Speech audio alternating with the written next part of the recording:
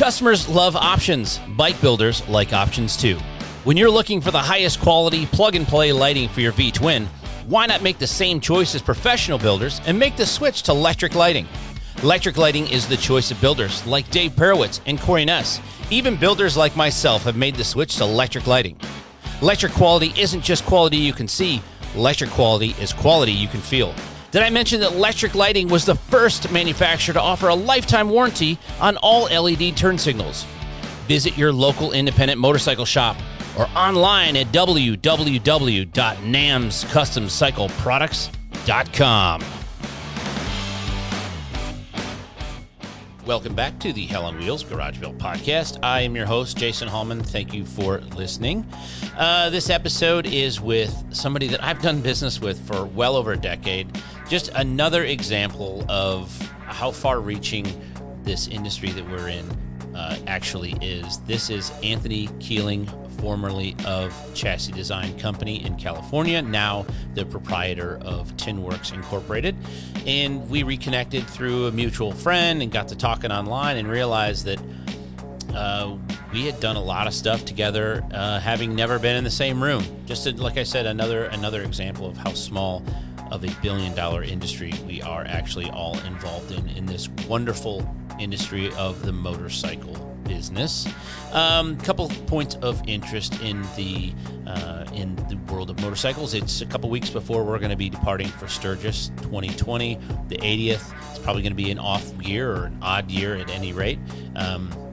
People are still practicing social distancing and still wearing masks, and hopefully all of that will be gone by December 5th and 6th of this year, when once again Geico presents the Central Florida Wheels of Steel Indoor Custom Motorcycle Show at the RP Funding Center in downtown Lakeland, hosted by none other than the V-Twin visionary himself, Jeff G. Holt. He is our show ambassador this year. I'm super excited that we have such a talented promotional guy in the industry. After being the arbiter of information for Hot Bike Magazine and Street Chopper Magazine for so many years, and having gone all over the world as an ambassador for our industry, whether you like him or not, I do. He's a good friend of mine. Jeff G. Holt took the reins of what was left of the ashes of the motorcycle magazine industry, actually, and has turned that into quite a huge information center. So if you're not following Jeff G. Holt at his personal page on Instagram or following him on his V-Twin Visionary page, you're definitely missing out on what's going on. So Jeff is definitely leading the charge there, in my opinion, and I happen to value my opinion. Hopefully you do too. Jeff's been on the show a couple times, and his episodes are some of our most downloaded episodes. People want to hear from him, and we're glad to have him here in December at our bike show, our indoor custom motorcycle show, the largest indoor custom motorcycle show in Florida. And go to cfwheelsofsteel.com for show information. If you're interested in being a sponsor or a vendor, or if you want to be an exhibitor, it's going to be an awesome 2-day weekend. We cut ticket prices in half this year. We still include parking. There's lots of great venues for after-hours activities. There's some really outstanding places to stay in Lakeland. Lakeland's where I call home. We love it here. And come join myself, Brian Butera, Cody Childress from Whoville Speed and Custom, Boosted Brad from Death Metal Racing is going to be there. Lots of other people. Corey Souza hopefully will be up again. He was there last year to help support us, and this is all for a fantastic organization. It's for a nonprofit here based in Polk County, Florida, that makes sure that all kids go to voluntary pre-kindergarten for free. It's the Polk County Early Learning Coalition, something that's near and dear to my heart. We're also going to be doing a memorial ride-in for fallen Lakeland police officer Paul Dunn, who lost his life earlier this year in a motorcycle accident on his police motorcycle. So without further ado, I give you my friend, Anthony Keeling. Once again, thanks for listening. Visit our sponsors. Go to NAMS Custom Cycle Products and see all the new stuff that Jeff Zielinski and his team at NAMS Custom Cycle Products and Electric Lighting have to offer. Make sure you check out my buddy over at Lexan Moto if you're looking for a high quality, very, very well priced, very content rich a feature-rich communicator that works with a lot of other devices. Go check out the Lexon Moto FT4 Pro, available in a single pack or 2-pack. If you buy the 2, you save $40. Go to lexonmoto.com. Have a good show. Talk to you very soon. Thank you very much.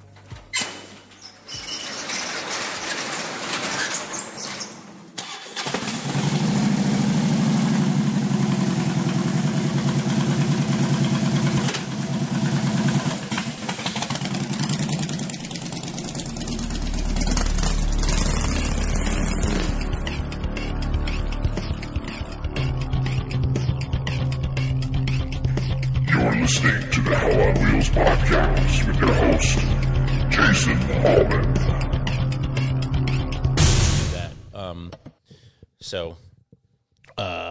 Yeah, there's really not. It's really. Do you ever listen to like the Joe Rogan Experience or any of that shit? A little bit. I've listened to it. Okay, so that's kind of how this whole thing came about. Was I had listened to my first podcast and started a podcast within like the same week in 2012, and then I kind of quit doing it because it was hard to get people to actually come over and do this. And now that it's more common, people understand what it is. They're more able, they're more willing to do it. So Yeah. cool. So, good place to start. I guess you just introduce yourself as the easiest way to do it to listeners. Most people probably know who you are once they hear your name. Yeah. Because a lot of the dudes that listen to this are, they're kind of in the same circles we're in. Yeah. Name's Anthony Keeling, owner of Tinworks Inc. Now used to be owner of Chassis Design Company. Right. And that was in California. Correct. So why do you leave California and come to Florida?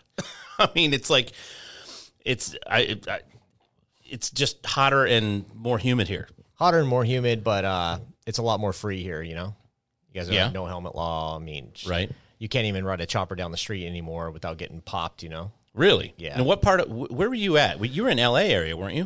We were in Inland Empire. So Riverside, California. So that's by Hemet, isn't it? Yeah, not too far from Hemet. Do you know the dudes like Cuddy and those guys? Yeah. And Josh Brown, Red Yep, Rum. yep. Did you see the Red Rum tank in there in the office? Yep. Yeah, that's his tank. Oh, wow. So you had Chassis Design Company for how many years did you have it? 16 years. Wow. Yep. And so you just say I'm out, or Yeah, it got to the point I grew that company up and I wanted to move, and I was like, should I move everything? Or should I? So I wanted to move to Australia because that's where I wanted to start a shop. So we have another location in Australia as well. that's a tough place to do business in the motorcycle thing. Well, if you make the parts in Australia, it's not a problem. Importing, exporting is where the problem Right. is. But if you're manufacturing in Australia, you're golden. Okay. It's just the importing, exporting. Gotcha. Yeah, and that's the only experience I've ever had. I have some friends. What part of Australia are you in? Sydney. Okay, so you're completely other side away from Melbourne. Yep. Up north more. Yeah, I've got a friend that lives there. I've got another guy that lives in what is the name of, there's like the Gold Coast? Yep, that's north of me. Okay, so Yeah. I've got a guy that lives up there too that I know. Yep. His name's Chris Nelson.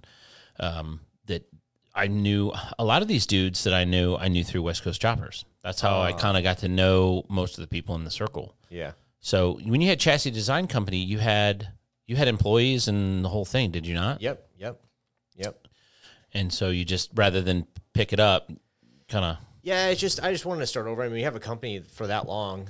I just wanted to kind of start over and try something new. And then I kind of got pushed back into this market, Right. So when I sold the company, you become really good friends with all your customers. Sure. You're doing business with them for 15 years. Well, they rely on the frames and the parts to feed their families, Right. And when they can't get that, I mean, you kind of feel obligated to kind of help them out in some way, Sure. So that was happening. And so I was like, well, I'll do this for you guys. And then next thing you know, it's like the freaking floodgates open, Right. Now, that was when you were in Australia or when Yeah. you had come back here? No, in Australia.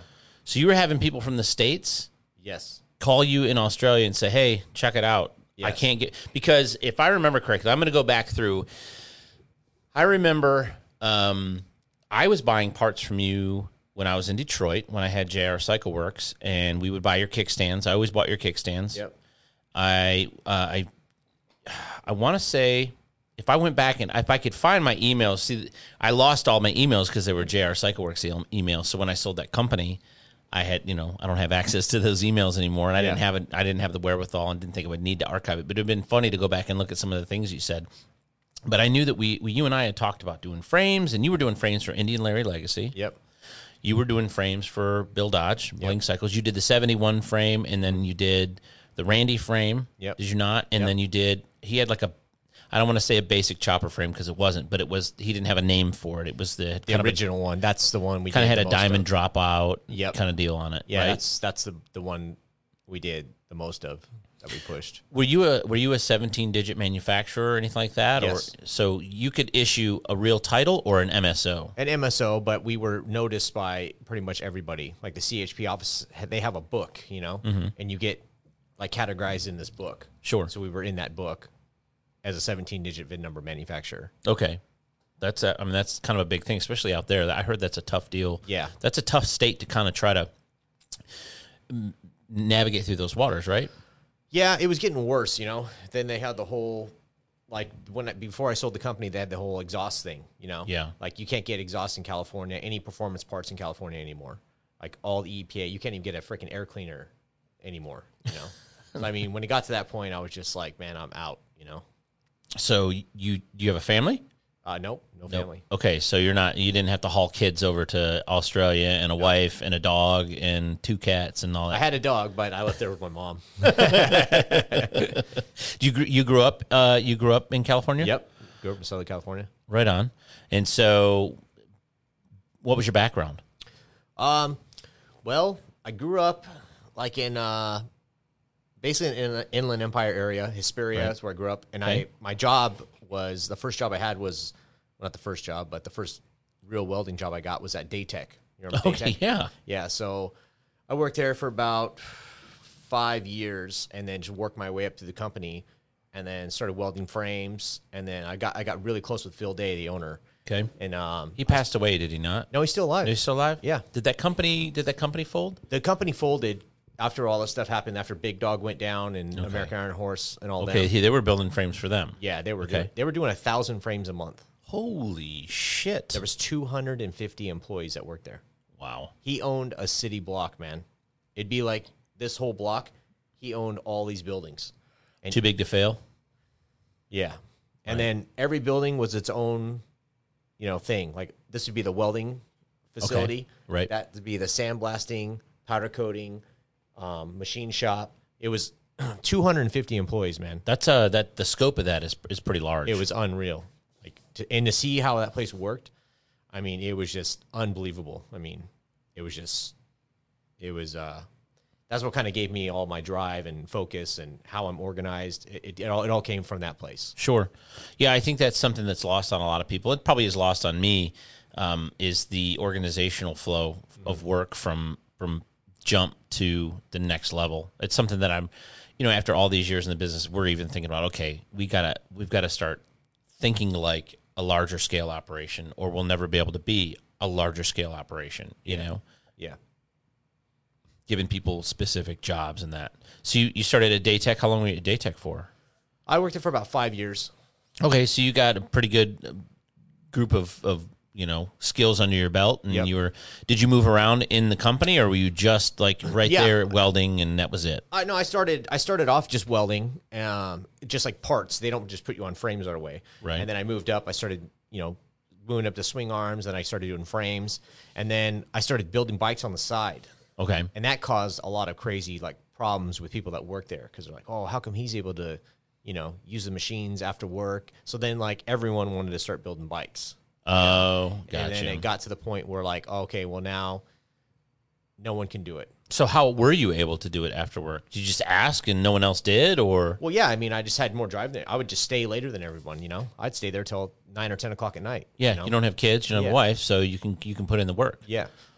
So that's what I did, and then I built, first couple of my bikes that I first built when I was 21 years old. I built a chopper, that was the baddest thing ever. You know? Right.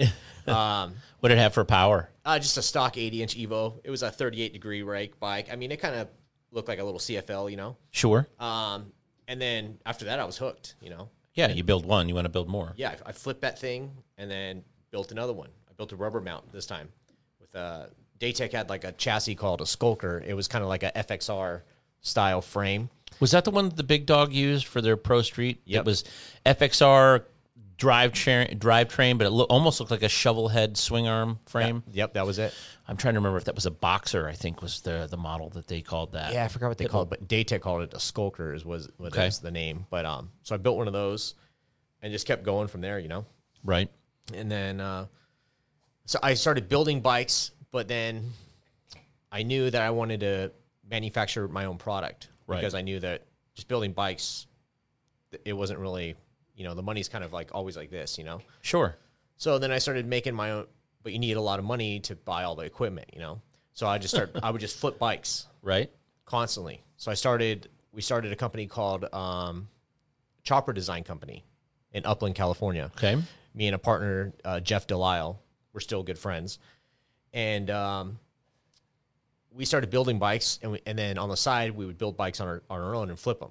Right. So then one year I built like 5 bikes and flipped them. Right. And then with all that money, I just kept buying, you know, mill, lathe, built a fixture, and then just kept going from there. And then just started manufacturing my own product. And This is around what year? 2000? no, this is 2005. Okay. Yeah. So the chopper thing was well underway. Oh, yeah. Big Dog was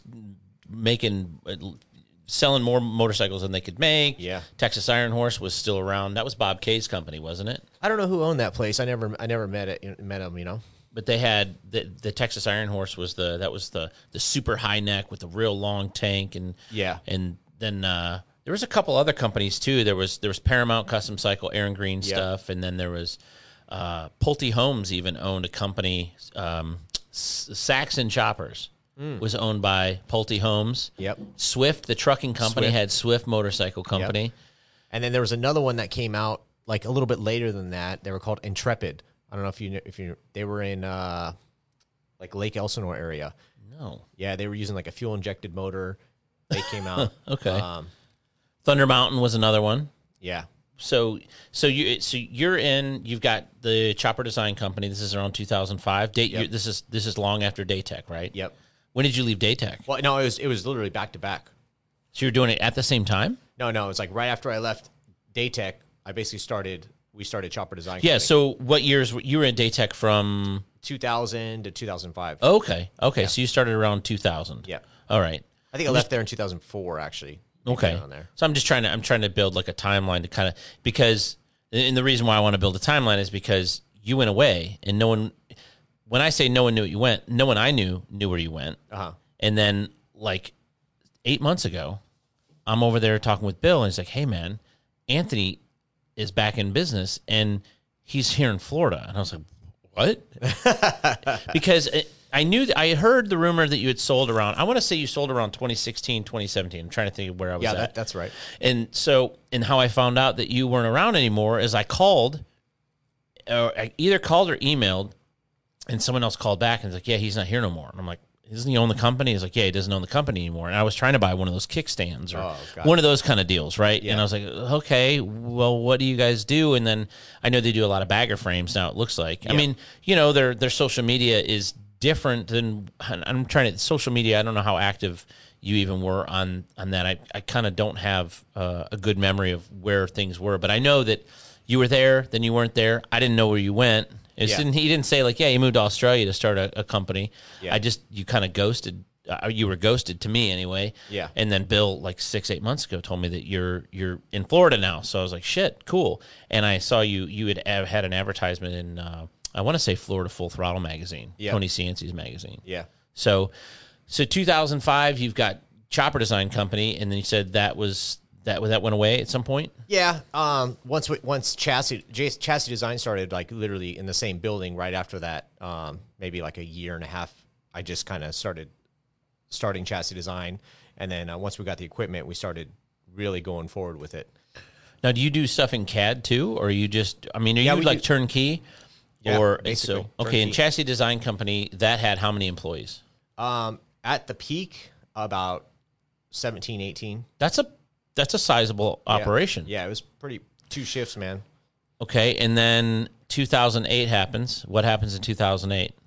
2008. The market crash. Yep. Does that affect you guys, or because It you're didn't not affect us. It didn't affect us actually at all. because you're not doing the big dog. No. You're not doing Texas Iron Horse. You're not we were doing all the onesie twosie guys, and that was flat out. You know, we were doing. I think we were doing about anywhere from 15 to 35 frames a month, depending. That's a pretty good pretty good number. A lot of little shops that were building bikes. Do you remember a guy out of? He was out of California. I'm trying to remember his name. He was doing like 100 bike builds a month, and he got popped by the EPA. Okay, so was it Big Mike's Choppers? No, his name was Tori. I'm trying to think of the name of his shop. He was doing that many Yeah. bikes. He was. What part of freaking- California was he in? He was in Southern Cal. He was like in Orange. I'm trying to remember the name of his company. How does that one slip by me? Well, I don't know. There was a lot of those guys though. A lot of guys like little shops that were doing 10 bike builds a month. There was Guard Hollinger, but that wouldn't have been him. He was in L.A. That was L.A. him. County Chop Rods. It was. Wow, That's the name of his company. That's bizarre that that does not ring a bell. Maybe the name would if we could think of the name. But Yeah, the name of the company. Yeah, the EPA pulled all the VIN numbers, and then so they came to me, and they were trying to get like all the frames that I sold him. You know what I mean? Like all the VIN numbers that I sold him, and I was like, oh, I don't keep records that far back, right. And, That's the right thing to do. It's like if I know, it's crazy. So yeah, all those people that he built all those bikes for, they pulled all the registration on all those bikes, So it was a big deal. That was like in 2000, probably in 2010. okay. Yeah, maybe 2010. All that happened.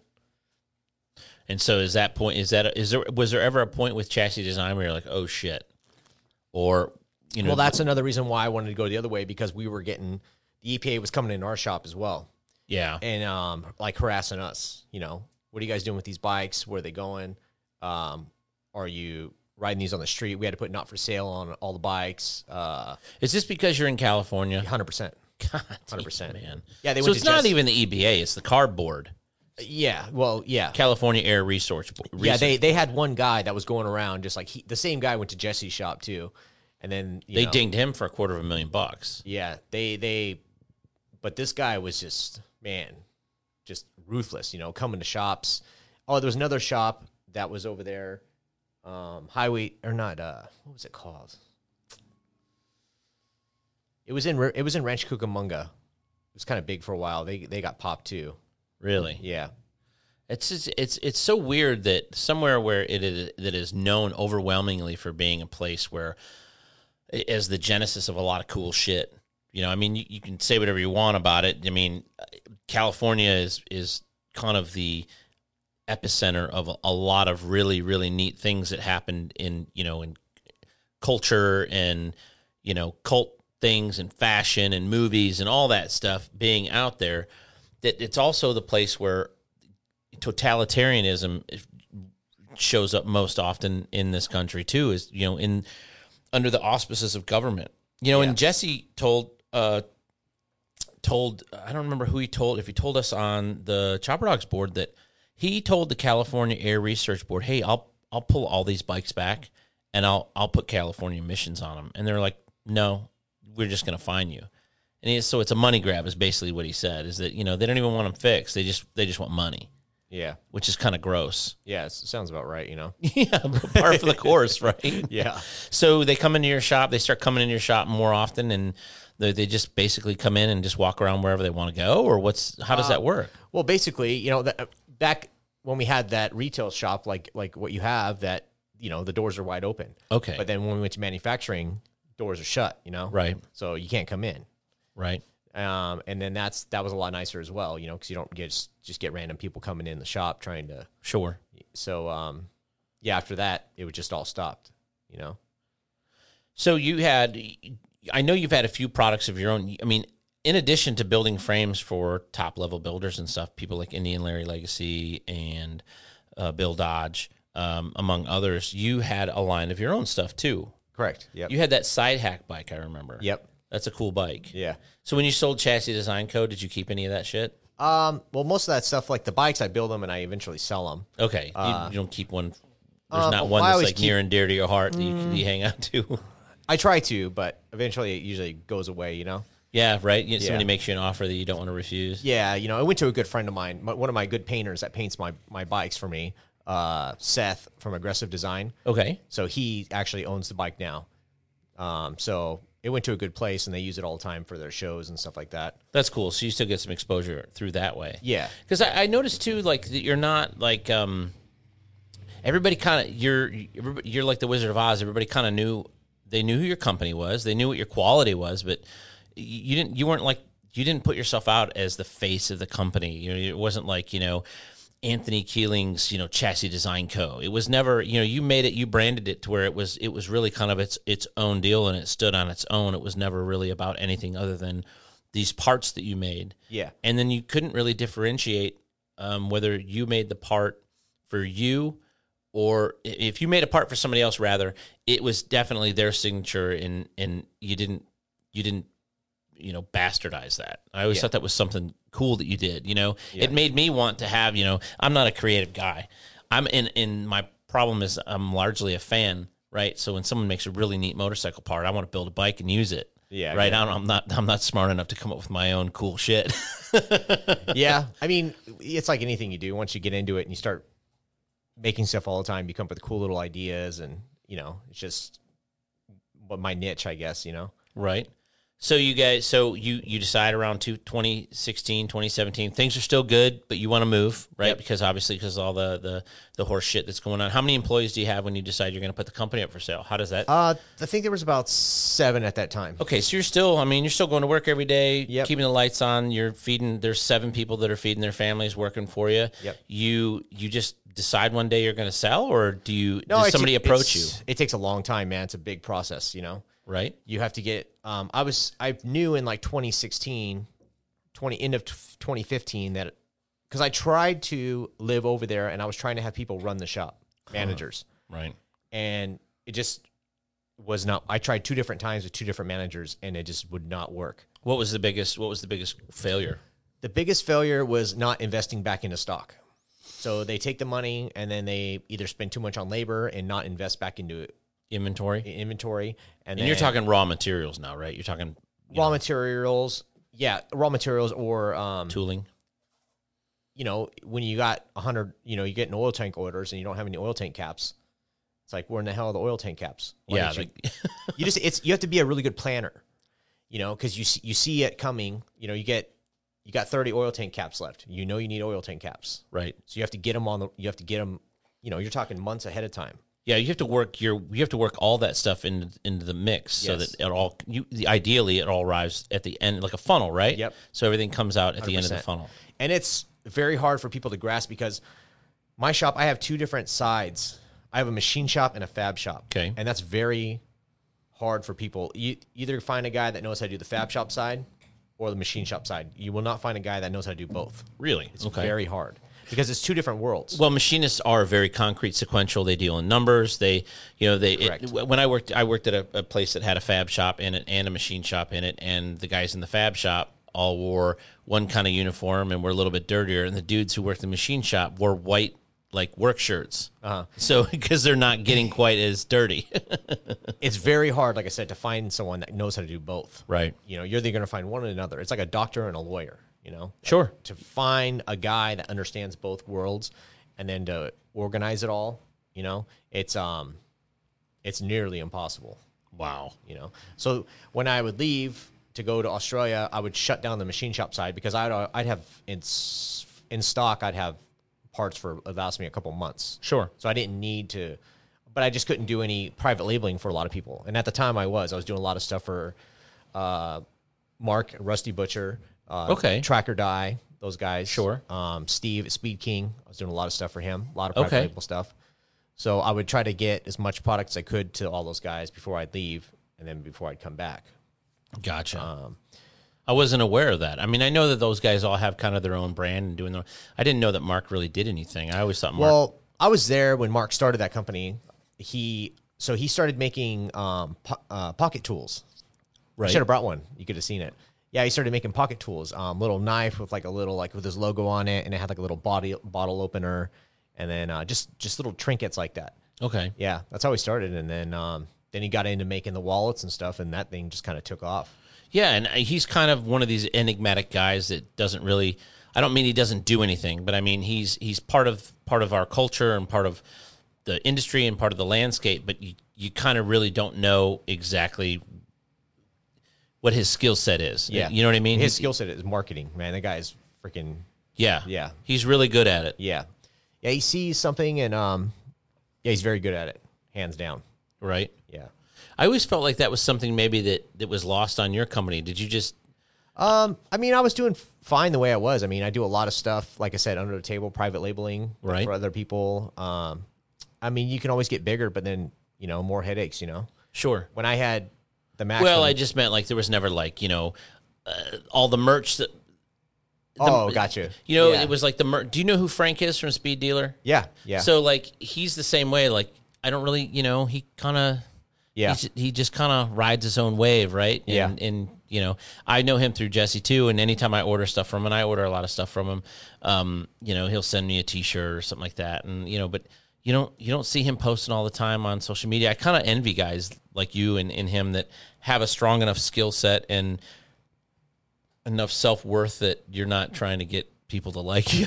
Well, I think you're so busy in the shop, you don't have time to. That's good, right? If If you're busy in the shop, that usually means that you're making money. Yeah. So I think that's part of the problem. He's back there probably keeping those machines busy. Yeah, I think that's his deal, and he's happy to do it, and he's a great dude. But I think it's interesting that there's this group of people that don't put themselves out there when there's some other guys that do, and you find out that they're having somebody else make their shit, and they, they're scribing something on a napkin, and then they're, someone else is CADing it up, somebody else is 3D printing the prototype, somebody else is testing it out, and somebody else is manufacturing it. It's kind of like, all right, I get it, but you're not all that in a bag of chips, Yeah. Yeah, that's a lot, that comes around a lot. So you leave. You're trying to leave. You try to have managers run your company. You're coming back. How often are you coming back and forth from Australia? About every three months. That's a long flight. Yeah, that's an expensive flight too. Yeah, it's about. You can get a ticket for about $1,000 round trip. That's not hateful. Yeah, because you're flying into LAX. Yeah, from here. See, I got to fly from. I got to fly. It's like 6 hours or whatever to LAX. Then.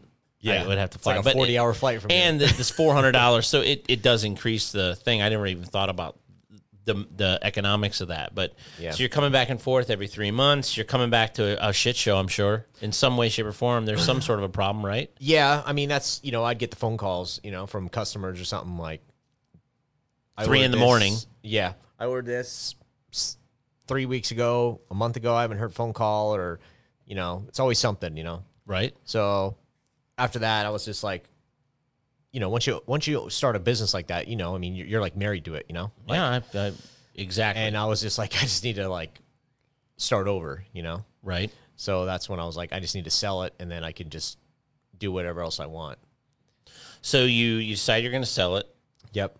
Do you tell everybody like this is this is going on the auction block? Yeah, everyone knows. And so someone steps up that is outside of your circle, or somebody in your circle brings somebody in, or do you get a broker? I got a broker. Okay. He's like selling a house, He gets everything ready. You get all your paperwork in line, all the inventory. I mean, dude, you have to go. I have freaking 50 cabinets filled with parts, Sure. You have to go through every cabinet, inventory everything, all the tooling, all the machines, I mean, it's just so much work.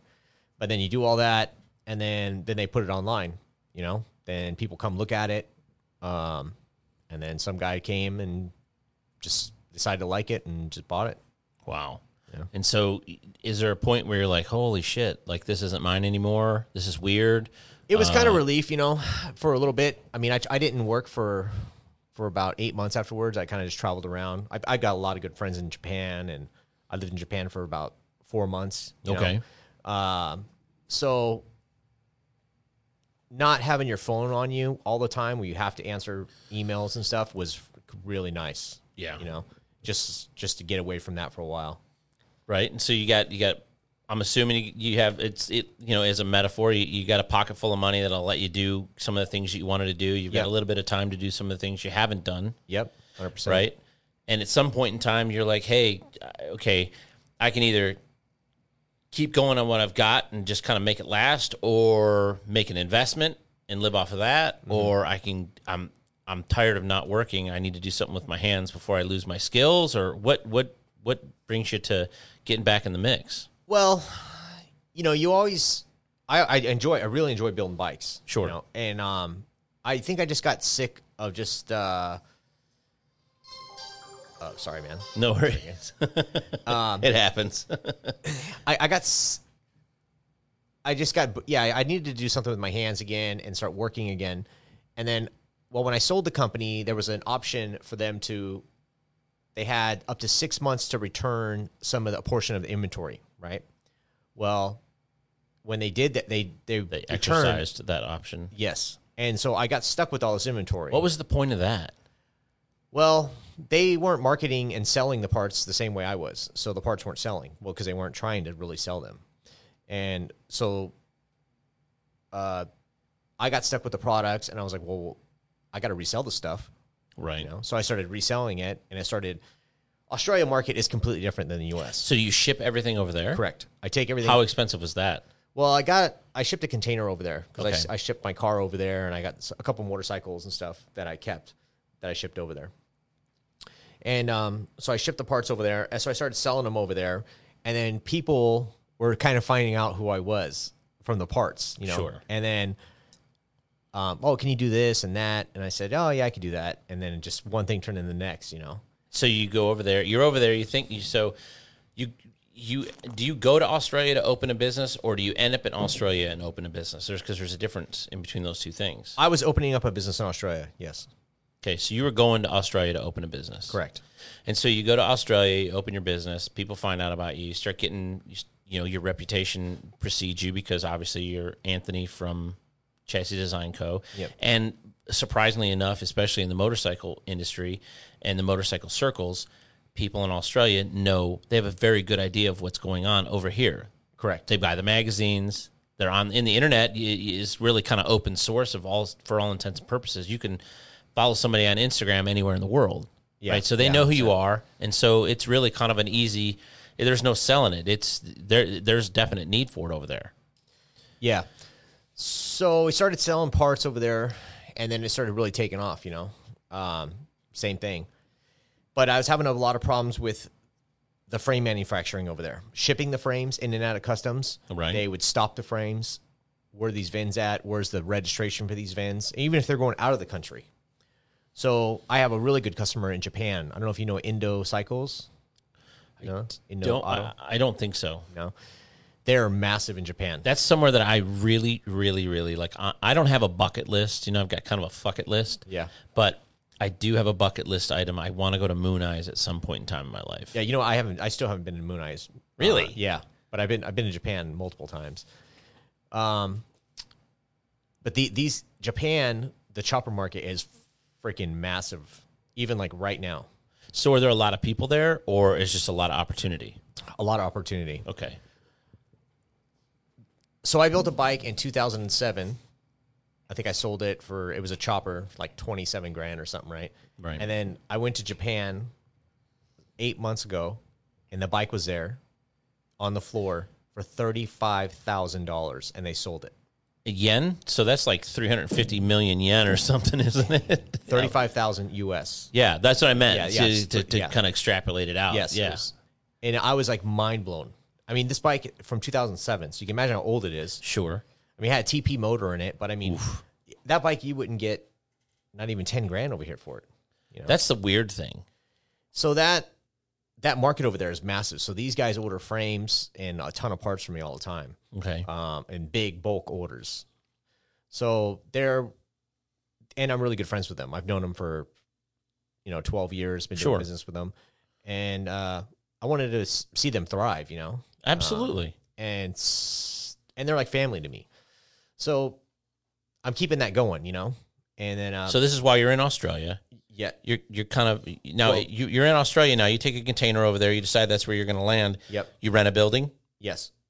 You start you buy a mill. You buy a lathe. Do all the things you have to do, or they were in the container. I brought some of the stuff in the container, like my toolboxes and stuff, and the fixtures, the frame fixtures. I still kept like 2 of those that I had. Okay.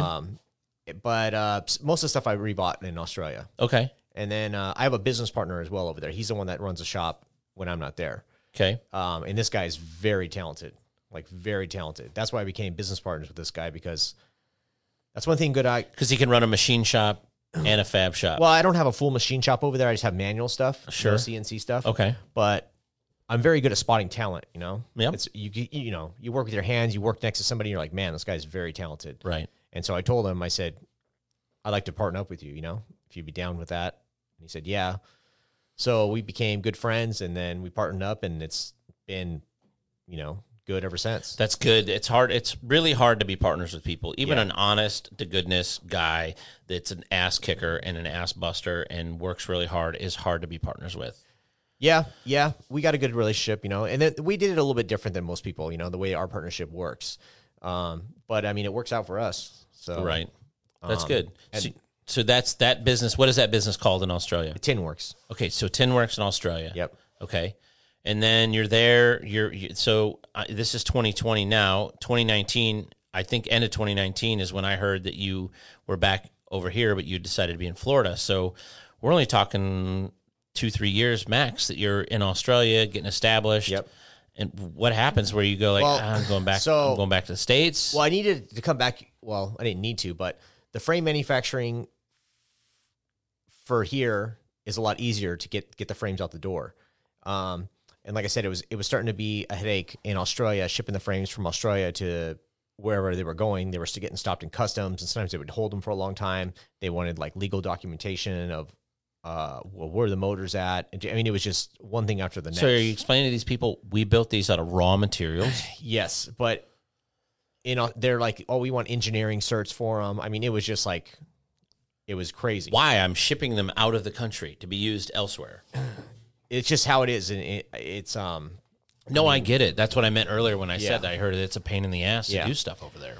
So if they were staying in Australia, it wouldn't be a problem. So anyways, I have a buddy that started a company over here. It's called Generator Supercenter, Okay.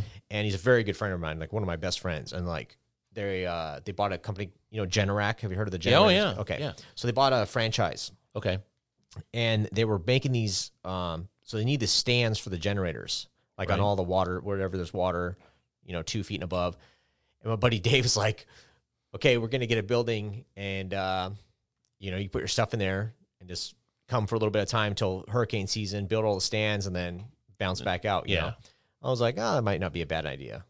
So Okay. I came over to help them out with that, get it going. So you came over to help somebody. Everything's good over in Australia. Correct. The lights are on. You're enjoying life. Life's good. Did you buy a house or you get an apartment or No, you kind I- of chilling out over just there? chilling out. You're good. Everything. You can drive your hot rod over there. You can Yep. all this because you had a hot rod, did you not? Wait a minute. Yeah. You own Kid Rock's hot rod, don't you? No, it used to be Bling's. It used to be Bill's car. So you have Bill's 62? It's the a white 61 one? Chevy Biscayne. 61. Yeah. You still have that. No, I sold I it. was going to say, it was on eBay a few years ago. Oh, it was? Pretty inexpensive. I thought you sold it on eBay. Did you not? No, I sold it to another friend, a buddy of mine, Mike at Malibu Motorcycle Works. He sold it to like one of his buddies. I don't know who It was on eBay. Oh, it was? Yeah, I know it was for a fact because it said in there that it was his. It's the white one. Yeah. Is it not? Yeah. That's right. Yeah. And it's the bubble front kind of. The back window bubbles out. Yeah, they made a toy out of it. Yeah. I got it. Okay, so that bike or that car was on eBay for sale because I'm a big Bel Air guy, but I like 65, 66s. But my brain just went like, wait a minute, I remember that you had that car. You bought it off Bill, did you not? Yeah, I bought off Bill. When he moved to Jersey. Yep. And then, so then I heard that the guy he was trying to sell it, and Jesse wants it back. And the guy told Jesse's like some crazy price, I guess. That's what Jesse does to people. So why not do that to him? And he's got the cheddar. So Jesse wants it back. Isn't that guess, weird? yeah. That's a weird relationship. yeah. That really is because Yeah. I don't know Jesse real well, but I consider myself very good friends with Bill. Yeah. You know, I've known him for an awful long time. And I've never heard Jesse say anything good about him. And I've never heard Bill say anything really bad about Jesse. But I will tell you that I had a similar situation where I just think that, you remember when you were a little kid? Yeah. You have a cousin that you spent way too much time with in the summertime, and by the end of the summer, you guys are beating the shit out of each other, Yeah. right? You didn't want to see each other, but it was still, it's your best cousin, you know? And I in my heart of hearts, because I want it, my toxic trait is I want everyone to get along. Before I leave the earth, I hope that Bill and Jesse are in the same room and they give each other a hug, even if they never talk again after that. It just you know what I mean? Yeah. You know, that's a cut weird through it. toxic trait to have, but that's funny. So what car did you take over to Australia? I actually have a Sorry, I went off on a tangent Oh, there. that's I cool. got excited about that Hilaire. I have a 61 Volkswagen right-hand drive Beetle. Right? Yeah, kind of funny how the story came. So I got the car like in 2008, and it came from Australia. Right. And then I brought the car back to Australia. It's the boomerang. So yeah, it's kind of funny. That's clever. Yeah. And so you got motorcycles and stuff over Yeah, there too? yeah, So how do you ride your motorcycles over there? From what I understand, it's a tough gig to try to play a bike over there. Well, it's just like anywhere. Like in California, you just got to know the right people. It's kind of the same thing in Australia. You know, you get someone to sign it off, but you can still get popped. You know, if you get popped by the cops, then you got to go get it signed off again. Okay. So it could be a headache. It all depends on where you live. So you got to have blinkers and you got to have this. Yes. You got to have a giant license plate on it. Yeah. Is it a chopper? It's a little like bobber style bike, you know. Right on. Yeah. The market, yeah, like I said, it's different over there. V-Rods are very popular. You know what's really funny that you say that? So there's a company called, I want to say that's Burley, and it's spelt real funny. Oh, yeah. Burley handlebars. Oh, man, freaking 2-inch thick. Dude. Oh, my God. So this is the funniest thing ever. I'll show you. Oh, my phone's in the other room. So this dude, this is funny. This is coming up because this has come up like 4 times in the last 2 weeks. This kid calls. He's like, I want to put apes on my V-Rod. I'm like, no, we can't do that. Like, I'm trying to talk everything to talk him out of it, right? Yeah. Well, he shows up, and this V-Rod comes and looks like it's from Mad Max. It's all he spray painted the entire thing flat black, exhaust and everything. Uh-huh. And he's got a backpack, and I go, you want to put ape hangers on a V-Rod? And he flips the backpack around. He's got these ape hangers sticking out of him. He's like, no, I'm going to put ape hangers on this V-Rod. And we did. And he was fucking happy as a lark. But they were they're well made. Yeah. But it's a V-Rod. You know what I mean? Yeah, I know. It's very popular over there, man. And the bigger diameter, the better. So they make they started doing them at like 1.25 inches, which is Right. normal, and then 1.5 inches, and I was like, and then now they make 2-inch. Okay. So I mean, it's crazy. You know, And those you see dudes them. at Burley, and it's spelled real weird. I've Yeah. got a sticker on the outside door, too. I'll show you when we're done with this. The sticker, it's like BURLEI. Yeah, they're up in Queensland. I guess they got in trouble. They were trying to go through some crap too because they were they were getting busted over there because their handlebars were too high. Okay. So they were giving them crap about that. You know, I mean, it was just like, man. It's kind of weird. It's there's regional things like that everywhere though. Like so, in Sturgis, ape hangers are a thing in Sturgis. Yeah. They're not in Daytona. Daytona, if you're revving your motor and it's too loud, that's a thing there. Yeah. Right. So you're in Australia. This is around 2017. You go there. Yep. Okay. Yep. So you come back. You're gonna make generator stands. Yeah, I've for been a helping my friend. buddy out get his business going. You know, they're buying these stands and they're paying like a crazy amount of money for them. Like, Right. I think it was like $3,000 they're paying per stand. I mean, they were just getting reamed. And he showed me the plans. And I was like, dude, I could build that for nothing compared Right. to that.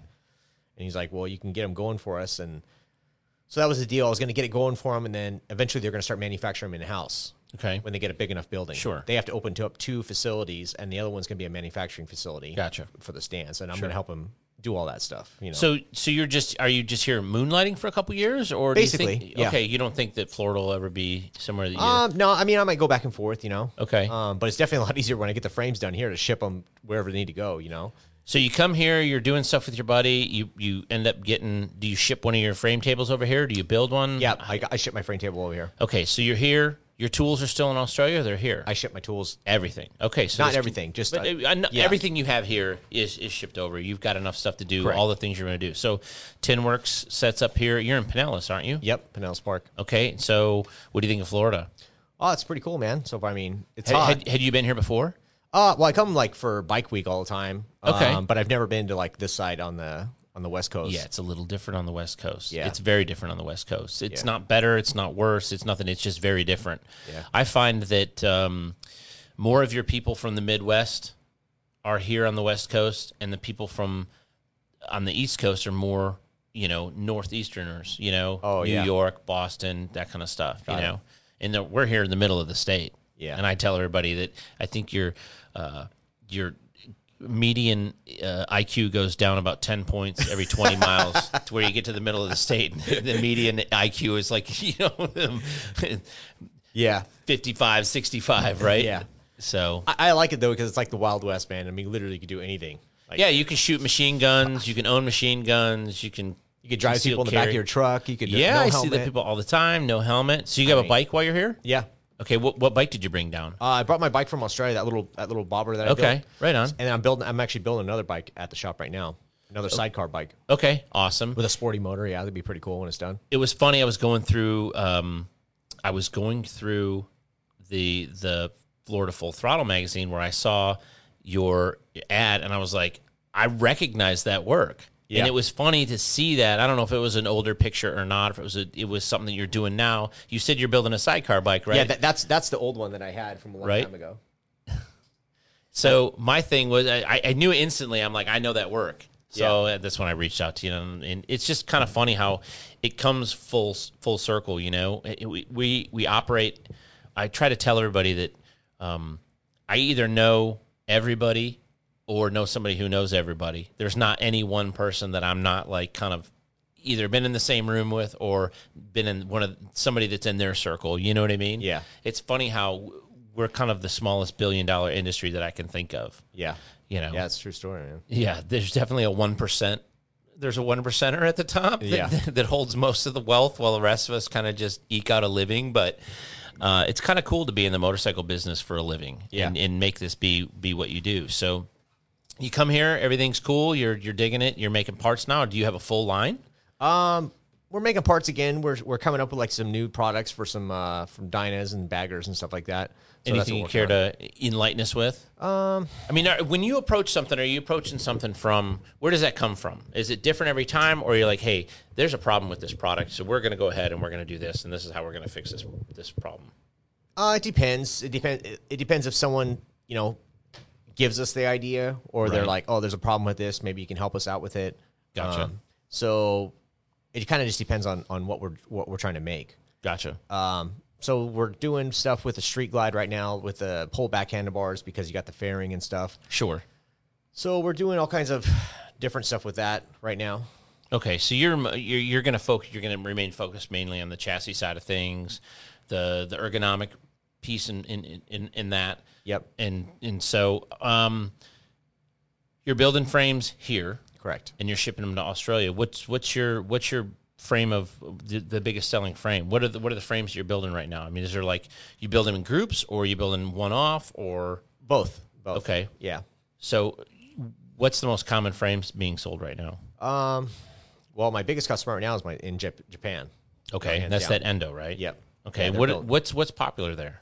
He has this real small gooseneck style frame. Okay, It's like a -4. that was going to be my guess. Yeah. Like 40 degree. I mean, the thing is super small and it's tiny. Big twin. Big twin. Okay, They run a lot of shovel heads, and now they're doing a ton of twin cam A motors. is it just based on the fact of how plentiful they are? Yeah. And so when I've never been to Japan, and so in Japan, what is the market like? What is the motorcycle market like for V twins in Japan? Is it if you had to like draw a pie, how much of the pie is new late model stuff? How much of it is old stuff? How much of it? I mean, if obviously everything's got to equal 100, right? Yeah. So It's hard to say. I mean, I don't know the market that well over there. I mean, this company, I heard from other people as well, they're like the biggest in Japan. sure. Hands down. I mean, their facility is 3 stories. It's pretty impressive, man, to go check it out. Yeah, that's a lot of real estate over there, and that's one of the most expensive real estate places in the world. Yeah, I mean, they're I don't know if you've seen any pictures of how many motors they have on the floor. No, but they're ENDO or EMDO? ENDO. ENDO. I'll have to check them out. I'll try to find a picture for you to check out, but they got... I'm going to grab another beer while you're Yeah, talking. go ahead. I'm good, man. Thanks.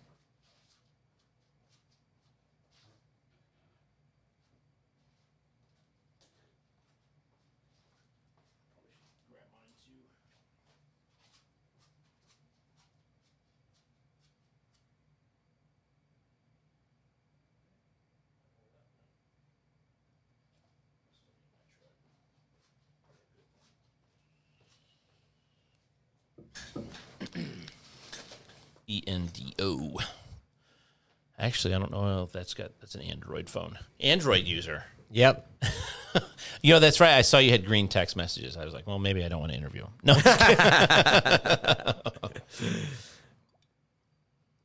It's funny. I always find there's a certain kind of there's like personality traits of people that have Androids. It's usually people that don't get caught up in the minutia of having that much information in their hand. I find that the people like me that are on the internet all the time and always on my phone all the time are Apple users. Oh, yeah? Yeah, I just think so. I mean, are you a big time phone guy? Are you? I try not to be.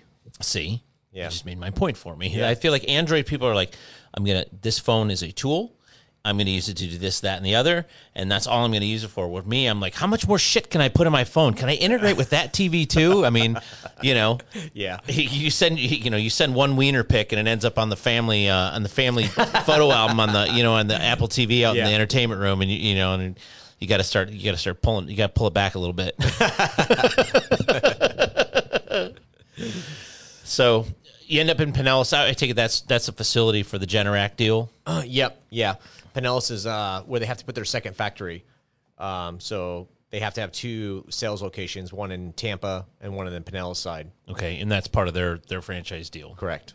Right. So, tell me a little bit about the market in Australia. I'm very interested in knowing, like, do you have a showroom? Do you not have a showroom? Do you have a phone that rings? Do people get? I had my I had my phone. It was ringing a lot out there. With the parts, no one really manufactures parts in Australia. I mean, Burley Handlebars is the only guy. They import a set of Carlinis and they pay over $1,500. And now, for what shipping in Everything, import customs, because you're paying on the tax. Because I'm building a bike. I just started a project for a guy in Australia, Okay. and Brian Butera is going to build me a frame. Okay. And we're doing. This is a very good friend of mine that I met through Jesse. I met him at NLP. He's down in Melbourne, and we just found him a 69 shovel head slab side because that's pre-VIN. So the understanding is that we can ship that over there done, and it doesn't have to have all of the mirrors and blinkers and all the other bullshit. It's got to have a minimum of things. I mean, I'm sure there's a list somewhere, but Yeah, as long as you have the title that's stated that, you'll be all right. yeah. Yeah. Which is a weird thing, right? Yeah. I mean, what is it really about at that point, Yeah. I don't know, man. It's just just different rules over there, What time of year did you move to Australia? I moved over there. It was the beginning of summer.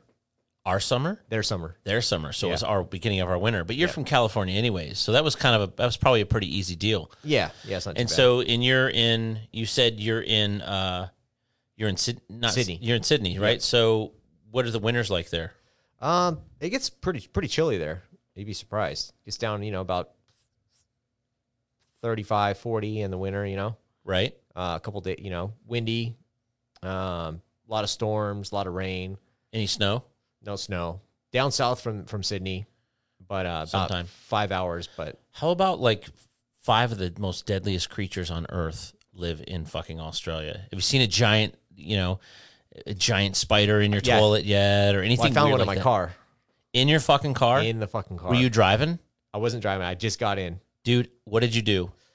I'm telling you right now, I would lose my absolute shit. Yeah. It's pretty. Well, you get used to them after a while. No. You see them. A fucking spider as big as your hand? Yeah. No. Yeah. And they bite, right? Yeah. It's not poisonous though. Just Well, a fucking dog hurts when it bites. It's not poisonous either. Really? I mean, do you get to the point where you rationalize that? You're just like, it's just kind of what it is? Well, when like I said, when you first see the first one, you're like, shit. But when you start seeing them all over the place, it's just like, until you find one, when you find one in your house or something like that, Can't own a gun over there. You can own a gun. You can.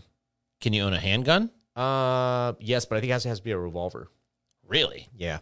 So they had like a big gun buy back there, right? They did. But if you go, it's like the same as here. You go up to Queensland. I mean, there's guys that carry rifles around and they're shooting kangaroos out of the window of their car.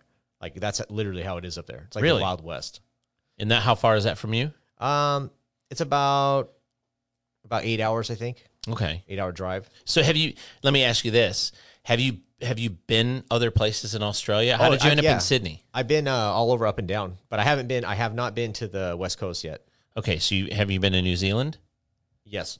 How was that? Oh, it was awesome. Everybody I know that has gone to New Zealand has told me that it's the most amazing It place on the planet as far as like a modern civilization. Like there's no paper anywhere on the floor. Everybody's nice. Everybody's kind. Well, that's the same as Australia. Really? Yeah, they're based. It's a sister country to them, so it's like it's the same. Okay. See, I was never told that. I really want to go to Australia, and I have a standing offer to go because my friend lives in Melbourne. So that's kind of what. Let's put it this way: you still go to the gas station and you pump your gas first, and then you go inside and pay. Really? So that tells you a lot about people that live there, right? That's the first thing that was the number one first thing that when I moved to Florida that freaked me out. Was that in Michigan, I pull up to the pump, I'd pump it, I'd go in and pay. I'd wait in line, 4 or 5 deep. Yeah. And I moved down here, and I'm like, I'm at the pump, getting it to turn on, and I'm like hitting the help button. I'm like, hey, can you turn the pump on? They're like, you have to pay first. I go, I don't know how much I'm going to use. Yeah. They're like, well, it doesn't. Guess what? We know how much you're going to pay. Yeah. Let's start with $10. You got $10 on you. We'll put $10 in your tank. And then if you need 5 more, you can put 5 more in, but you're going to pay for it first. Yeah. And that let me know that there's some fucking scumbags in Florida. Yeah. So you're by the beach too. Yep. What do you think of the beaches? Oh, it's freaking amazing, man. I mean, nothing, you go to the beach there, compared to California, it's, night and day difference. Right. Yeah. Well, how so? Well, there's even sharks in the water in Australia too, like big time, right? Well, it depends on where you're at, Okay. Like most of that stuff is on the West Coast, the big sharks. Okay. But there's never really that many shark attacks or anything in Sydney, Gotcha. or even up in the Gold Coast. But the water is warm, warmer. Right. California, it's effing freezing. Yeah, I went in the Pacific one time. And I was like, what is everybody doing? This wasn't this isn't in the Beach Boys song. Yeah. You know what I mean? Yeah. And it's just super clean, clear. So I didn't even take up surfing. I used to live in Huntington Beach. I used to live 5 blocks from the water. I think I went surfing 4 or 5 times in 3 years. When I moved to Australia, I started surfing, and I'd go at least once a week. Really? Yeah. And so the people are nice. Yeah. Place is clean. You enjoy it there? Yeah. Is that home? That's home. Really? Yeah. That's going to stay home. How long did it take? You already had a right side drive car. How long did it take you to learn to drive on the left side of the road? That's a little tricky. It takes a little bit of time. Your brain doesn't process it immediately. Right. And then if you're on the lane or on the highway by yourself, it's very tricky. If there's other traffic, you just follow the cars. Right. But you can easily mess up. I see foreigners doing it all the time when they come over there. Do you have an American passport or do you have an Australian passport? American passport. Okay, so are you a citizen there? No, not a citizen yet. Will you be? I will be. Yeah, and so what kind of process is that? I'd imagine there's some money and it's a jump through some hoops and pain in the ass. Yeah. Yeah. I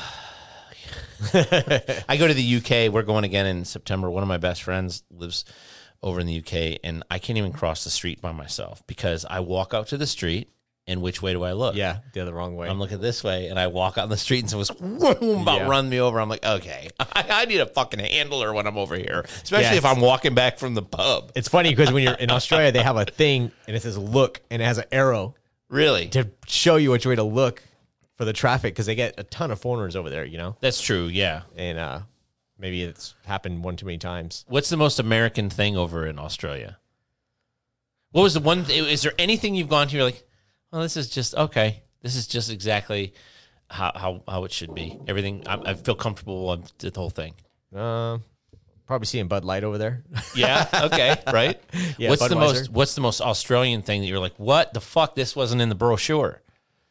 Oh man, Has there been anything like that? seeing those freaking Utes, those Holden Utes. What is? What? It's a Holden. It's like a. Do you remember those old Subaru Brats? Yeah. Okay. I know what you're talking about. It's almost like an El Camino kind of thing. Dude, those things are freaking everywhere. My buddy has one with an LS or an LT1 in or That's something. it. That's a Holden. Yeah, and he didn't. He quit driving it because I guess it's worth some oodles of money. The one that he has, he told me it's like he just told me this recently that he just found out it's worth like $30,000.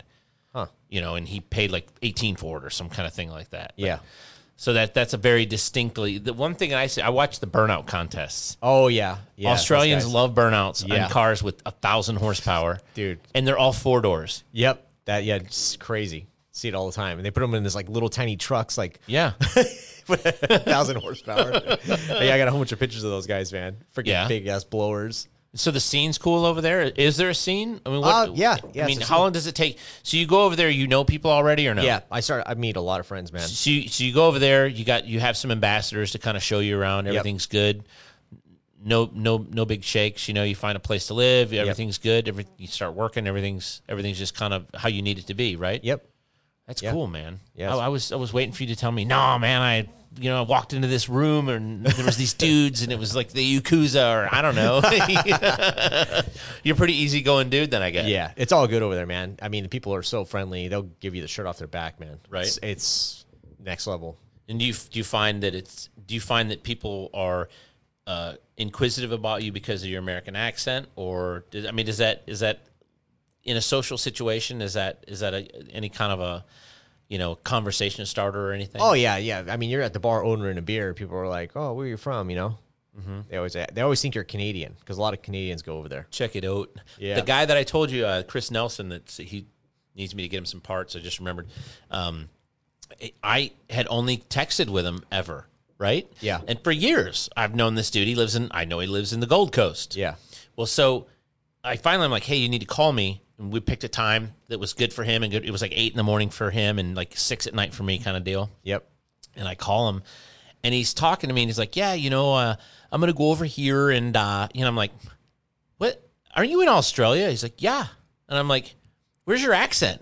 He's like, I'm from Canada, man. I'm like, where at? And he's like, London. And I'm like, that's like an hour from where I grew up. I grew up in Detroit, and London, Ontario is like an hour and a half away. I was like, oh, well, that explains that. It just kind of threw me for a loop. I'm like, that's wow, crazy. dude, you don't have any accent. Yeah. So it's just kind of funny. Do you find that it's do you do you get drunk and then start picking up have you picked up any of the local lingo? Like, is there anything? Oh yeah, there's tons of stuff, man. So how long does it take you to where you say it over here and people are like, what? Well, you catch yourself all the time saying it. Like they say, like, how you going? Is like a big popular thing. Like, how you going? Like, and you're like, how you doing? yeah. Or Okay. like, how are you going? It's like, By foot. I'm going to take my truck. yeah. That's a funny saying that you pick up all the time, and cunt is a massive word over there. It's such and it's not, it doesn't have the connotation that it has here. Oh, in the no. States. Girls say it, I love it. It's one of my favorite words, hands down, just because of the sheer velocity of the visceral response I get from people when you use the word cunt around here, and they're just like, "What did you just say?" And Yeah. Oh, over there, man. Guys are just calling their mates all the time. Cunt. Yeah. Just yelling it across the bar. Hey, cunt, get me another beer. that is great. Yeah, it's pretty that's funny. It's even in England. It's much more common than it is here, but it doesn't have the same visceral response here. Like my buddy's wife, like we'll say cunt, and she's just like, I don't like that word, but she doesn't say anything about it, Yeah. other than that. But it's funny you say it to especially a white girl over here. Oh, man. Whew. It's like the worst word ever. Yeah, it's like way worse than bitch. Yeah. Yeah, it's crazy. You go on the other side of the water, and it's like a friendly word. Yeah. You call your friends. So, do you have like a long-term plan for what you want TinWorks to be in the States, or I'm not trying to lead you into a corner, but I mean, obviously you're here, you're planning long term wise. I mean, you said Australia is going to be home. Yep. But you're gonna make sure that you allocate some time here every year. Is the idea that you're gonna do some? It's easier and more profitable and a better thing for you to do some work here and then Yes. keep a place? So most of the manufacturing, the machine shop side of it, I'm going to keep open here because it is very hard to get certain size of material in raw aluminum and stuff in Australia. Gotcha. So we're going to keep that open, and a lot of stuff's going to be American made. Okay. So I'll ship, parts I need over there to Australia, and then still keep the product line going over here as well. And then if I do a lot of private labeling for other people, then I'll just keep that going as well. Okay. Because Do you have employees here, or are you just a one-man show right now? right now I got 2 guys. Okay, so you're already. I mean, this sounds corny, but this is really kind of it's an American success story, right? So you're doing something. You're doing commerce and manufacturing with somebody that's a real good partner for the United States. I mean, they rely on us for a lot of stuff over there, do they not? Yep. I mean, like regular stuff too. Correct. Right? And you're building stuff here, you're employing people here. I'm assuming you have at least one employer or something over in Australia as well. Yep. I would assume, right? Yep. How big's your facility in Sydney? We got about 30. I think it's 3,600 square feet. Okay, so it's a good sized shop. Yeah. And you're building bikes there? We're doing bikes, a lot of like one-off fabrication work. Like all motorcycle? All motorcycle. Okay. Most of it. Yeah, about 90%. Okay, so we know you do frames. We know you do oil bags. You're a sheet metal guy, though, too, are you not? Do a little sheet metal, yeah. I try not to. Is it because it's time-consuming or Yeah. because it requires so much investment in material, too? I don't mind doing it if I don't have anyone working for me. Right. But, you start down and you start doing something, your mind's in it, and it's like, hey, this end mill broke. I need you to come freaking fix this machine. You get, you start losing, running a shop, you're all over the place. To keep the machine running, Sure, yeah, proverbially, Yeah. right? I mean, you're talking about a machine that breaks, but you're talking about the whole thing as a well-oiled machine. You want to be your workflow to be good and that. So, do you have like a degree in manufacturing, or are you just school of hard knocks and knocks, learned man. the right way? Had some good teachers, some good mentors, and Yeah, man, that hands down. I mean, I worked at a lot of different manufacturing plants, but when I worked at Daytech, do you know Steve at Speed King? I know who he is. I don't know him personally. he came from Daytech as well. So Did that's not why. know that. Yeah. So he worked Daytech. I know he's friends with a good friend of mine, Paul at Bare Knuckle Choppers. Yep. Do you know Paul? I know Paul. Do you know? I mean, like, do you just know him through business, or just know who he is, or Through business. Okay. Just kind of known each other for a long time. I don't know him like personally on a really good level or anything like that, Yeah, he and I have been very good friends since about. I think I met him in Daytona. I want to say 06. Oh, okay. And we've been pretty tight ever. There was a lull in there where he was kind of doing his thing. When I moved down here to Florida, I had a very different experience than what you had when I sold my business and moved away to start another business.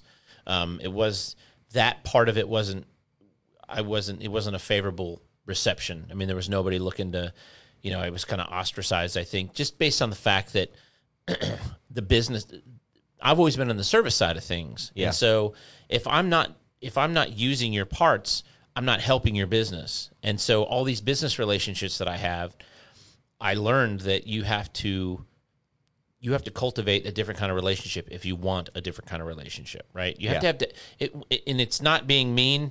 He wasn't being disrespectful to me. I was no longer a customer of his. So there was only so much bandwidth, right? And I was here, he was there, and we never had a problem, but we just kind of, we weren't in the same circles anymore. And so the same thing happened. I have friends that, like Pat Patterson from Lead Sled. yeah, Pat, me and Pat are good friends. I've always been friends with him, Yeah. right? And I didn't see him for a lot of years because when I moved down here, I kind of ghosted everybody. I kind of just kept my head down and tried to build this up.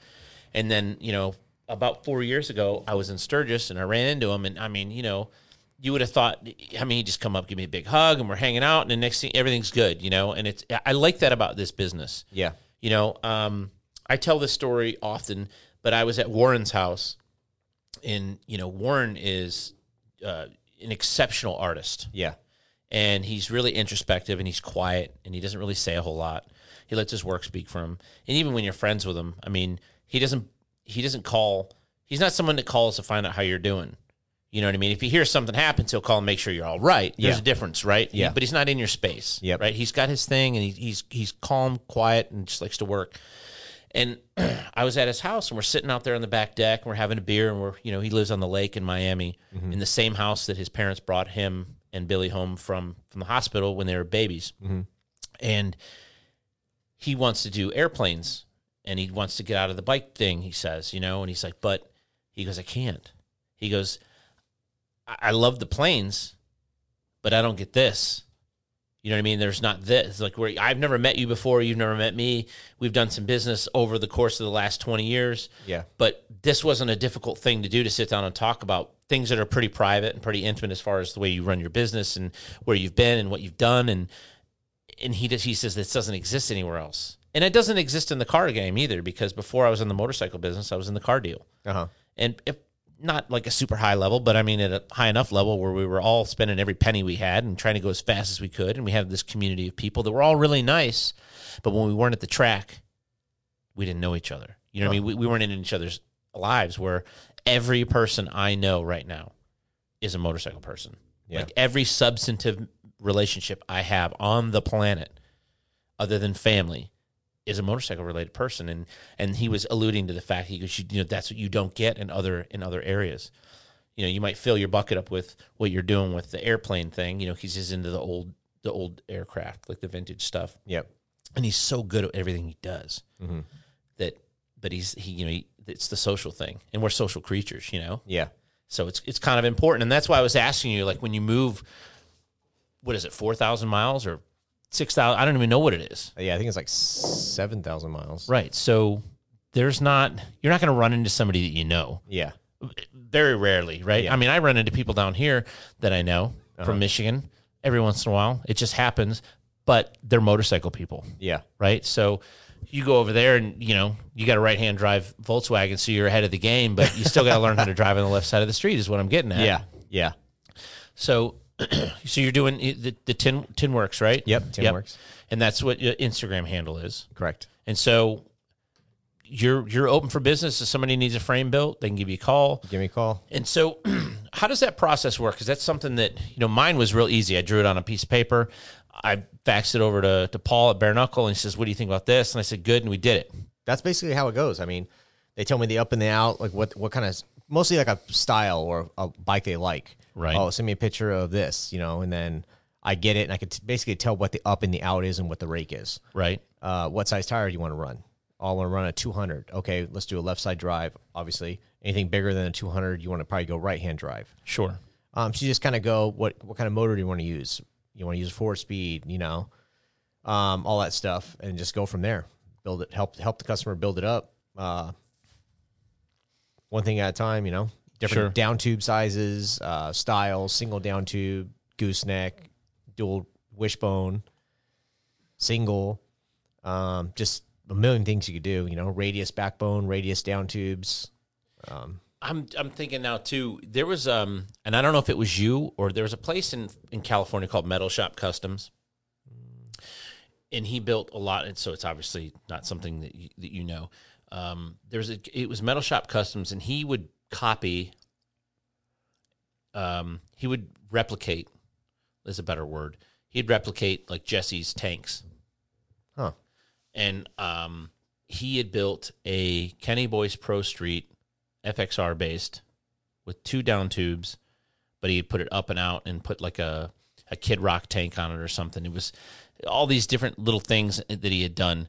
And you had at one point in time or another, you had a frame that was similar to a Dominator, did you not? Yep. That was square tubing. And what was, obviously, Jesse had copied that or replicated, borrowed. I think everything's already kind of been done. Yeah, it has. Yeah. Everything's derivative. Yep. There's a difference between being derivative and being redundant. Mm-hmm.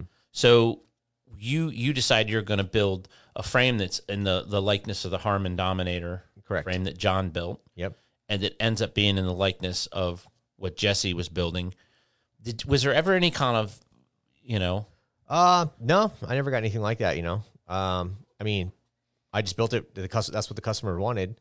So Right. I built a couple of them, and then they kind of became popular. I made about maybe 10 of them, maybe 20 at max. right? For a couple guys that wanted that style bike. It's kind of tough to not. That was such a successful run of motorcycle from. Let's just say 2000, where Motorcycle Mania came out, Yep.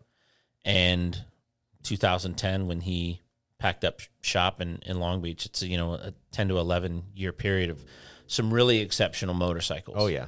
Who shows up on your radar as far as exceptional motorcycle builders? Obviously, you have a good relationship with Bill Dodge. Yep. And Bill Dodge this goes back to when I was telling you that I would love to see the two of them just hug it out, even if they never talk to each other again after that, just because of the fact that I think it's impossible for Jesse to deny. You talked about somebody running a machine shop and running a service department.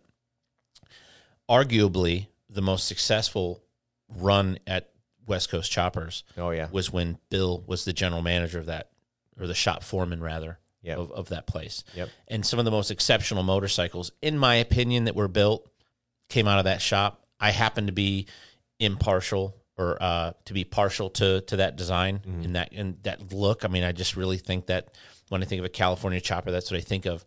So I think it's impossible to deny Bill some actual credit for some of the success there. Oh yeah, But 100%. Who are some of the other builders that you're like, God damn, I want to build a frame for that guy because I know he'll do something good with it, or I want, yeah. you know what I mean? So, Yeah. or who's somebody that you built a frame for that when they showed you the picture of the bike that they built, you're like, damn, you knocked it out. I couldn't have done that myself, or I wouldn't have thought to do that. Well, one of the guys that I worked really close with was Todd Cycle.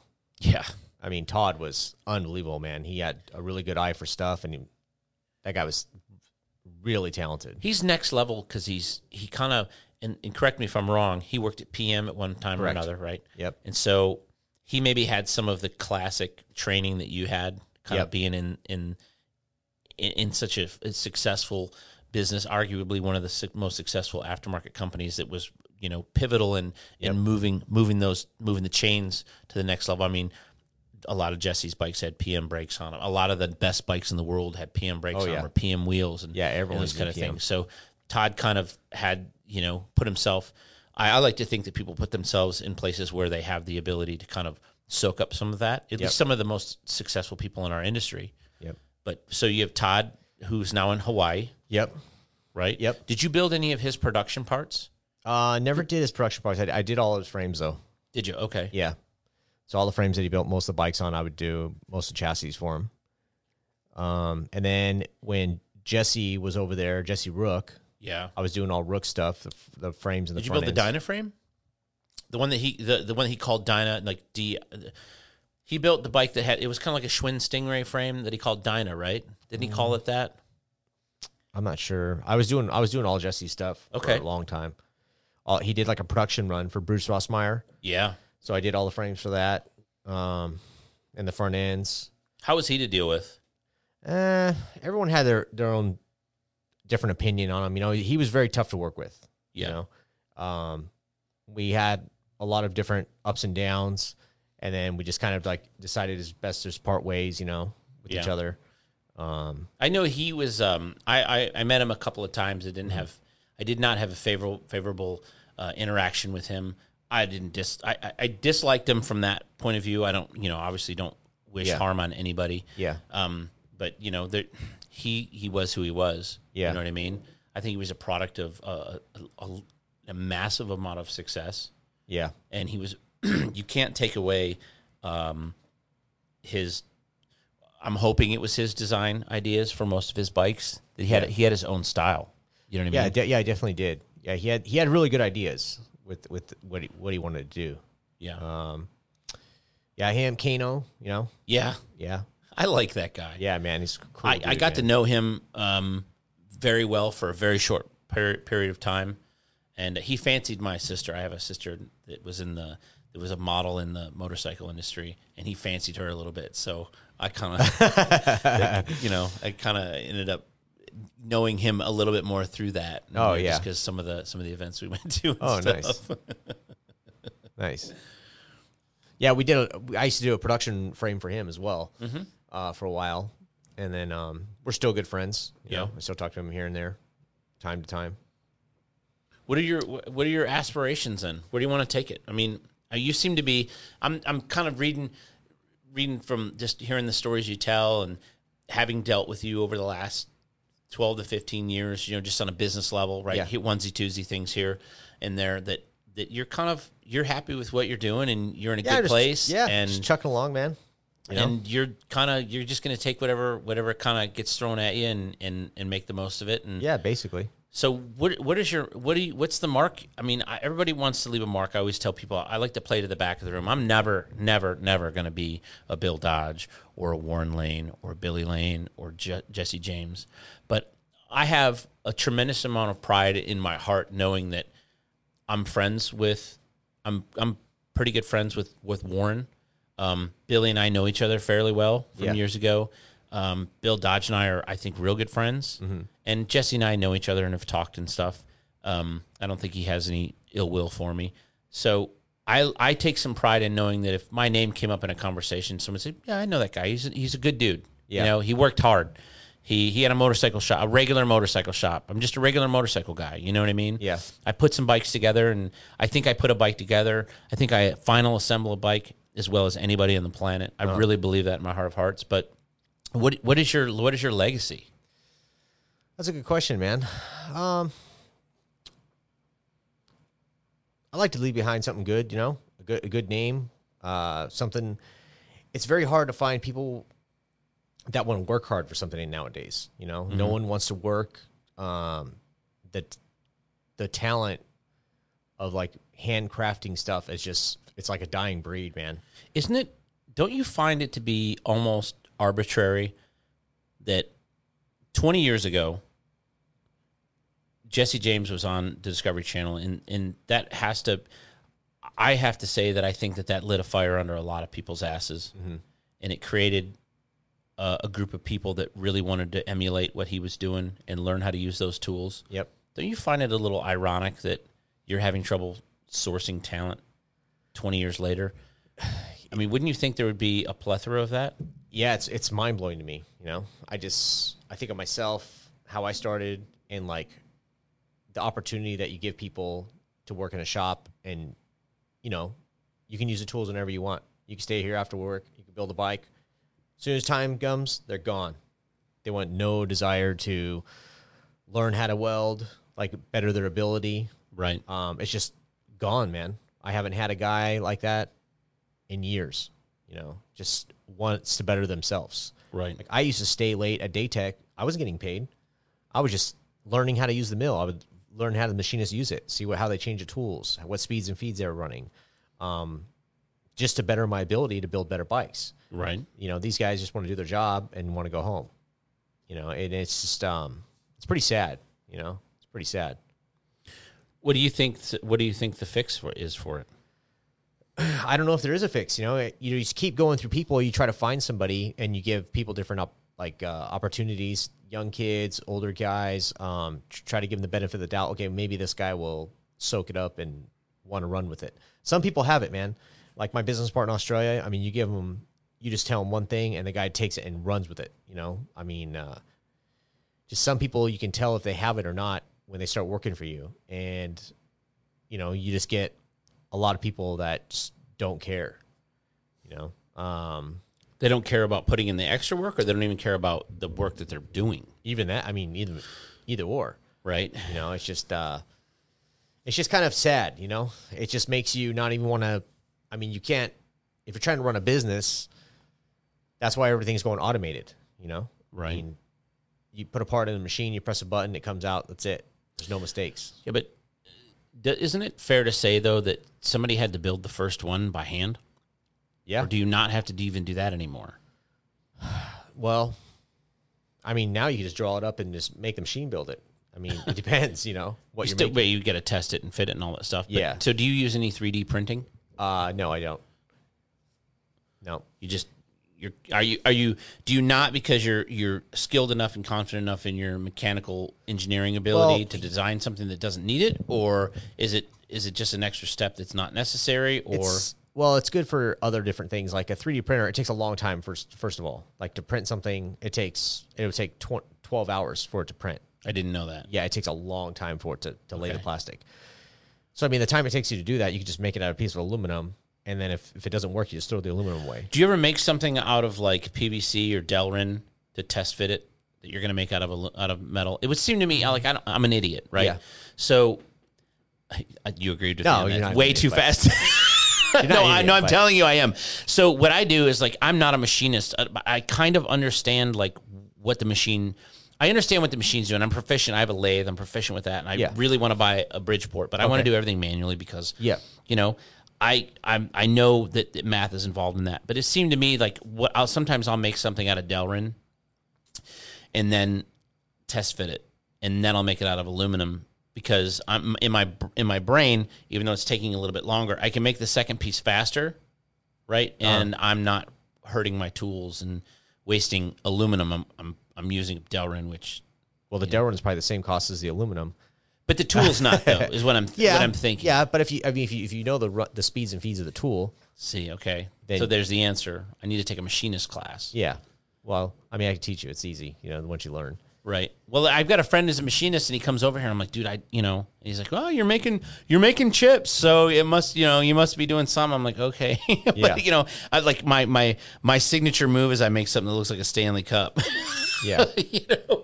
Well, I mean, if you make it out of Delrin, then the speeds and feeds are going to be different. It's going to cut different on the aluminum, Oh, I got you. So you have to learn the speeds and feeds anyways. Gotcha. Yeah. I've never heard it articulated that way. Yeah.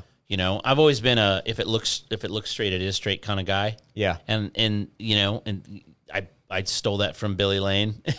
He said that in one of the biker build-ups because if it looks straight, it is straight. And I'm like, okay, I like this guy. Good, yeah. You know what I mean? Yeah. And so you can only fight. I find that you can only fight someone else's work so much. Like, you're responsible for the part that you do. Yeah. And like I told you, I feel like I can final assemble a bike as good or better than anybody. Yep. Well, so when that's your focus, because you didn't make all the parts leading up to it, you're fixing other people's mistakes and hiding them. Does that make any sense to you? Yep, it does. Right? So, when you get a hardtail kit that's not perfectly square, you have two choices. You can rebuild it yourself, which means you probably should have built it in the first fucking place. Yep. Or you work around everything and make everything look straight and make it work right, obviously. That sounds really bad. I don't want someone to think that that's like my go-to, but I mean, those are the options that you have. Yeah. You have one or two 100%. options. Either you redo it yourself or you decide, how far is something allowed to be off. You can cheat it other ways. Yeah. Right. So, but ultimately you want it to look, you want it to be one of, like, that El Rey bike there or something. Yeah. You want it to be visually pleasing and you want it to be mechanically sound and you want it to be safe. Yep. And I tell people all the time, motorcycles don't stand up on their own. Yep. So what is the, what's your favorite, like, when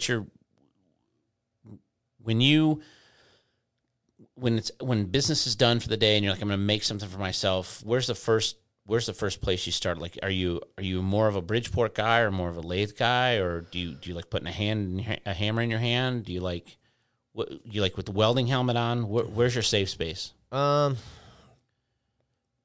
in front of the mill. It depends on what I'm trying to build, Mm-hmm. but usually it involves all three, to be honest. I got to make the bungs make them on the lathe and notch the tubing on the mill, and then I weld it on the welding table. So right. Usually it's all three things involved. Just depends on what I'm trying to create. Gotcha. Is there any up and comers that you're looking at that you see on social media? Like, oh man, this guy's mind blowing. I mean, there's some mind blowing guys out there right now. Yeah, there are some guys that are mind blowing. Who stands out to you? There's a guy in Japan. I think it's Cherry's company. Okay. Have you seen him? I have not, but I'm going to write him down. Yeah, fuck, the guy is unbelievable, man. I don't really find too many new guys because I don't really look that often, Right.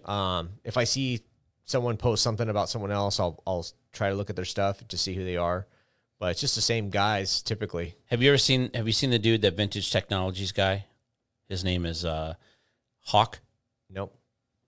You need to look him up. And there's a kid named Christian Newman, CT Newman, on Instagram.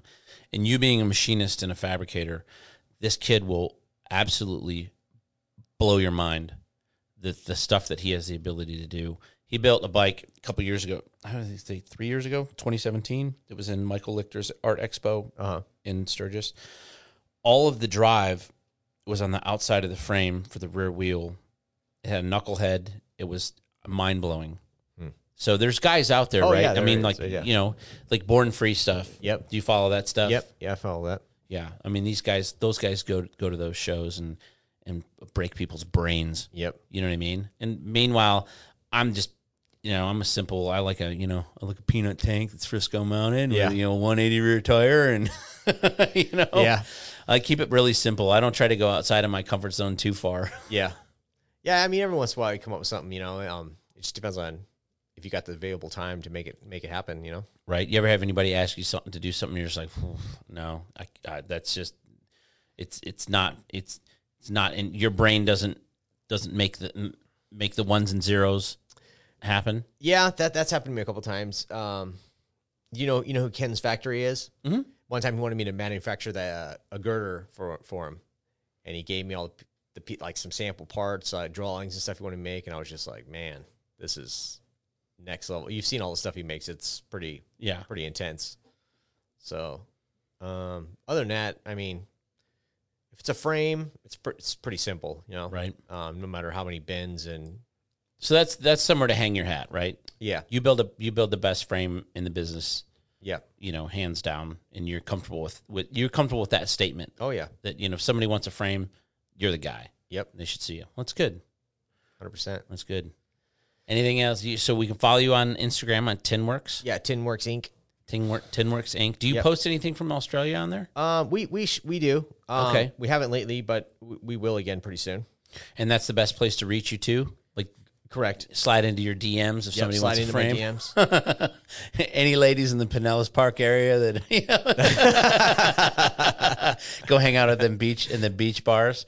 Come bring me a nice cold beer, sweating in the shop. Yeah, or a boat drink, right? Yeah. Well, cool, man. I appreciate you driving over to do this. This is fun. Yeah, we did an hour and a half. It goes pretty. Wow. It goes pretty fast. Yeah, I appreciate you inviting me out, man. Yeah, man. I appreciate it. All these years and put a face to the name. So I appreciate you. All right, man. Thanks. Yep.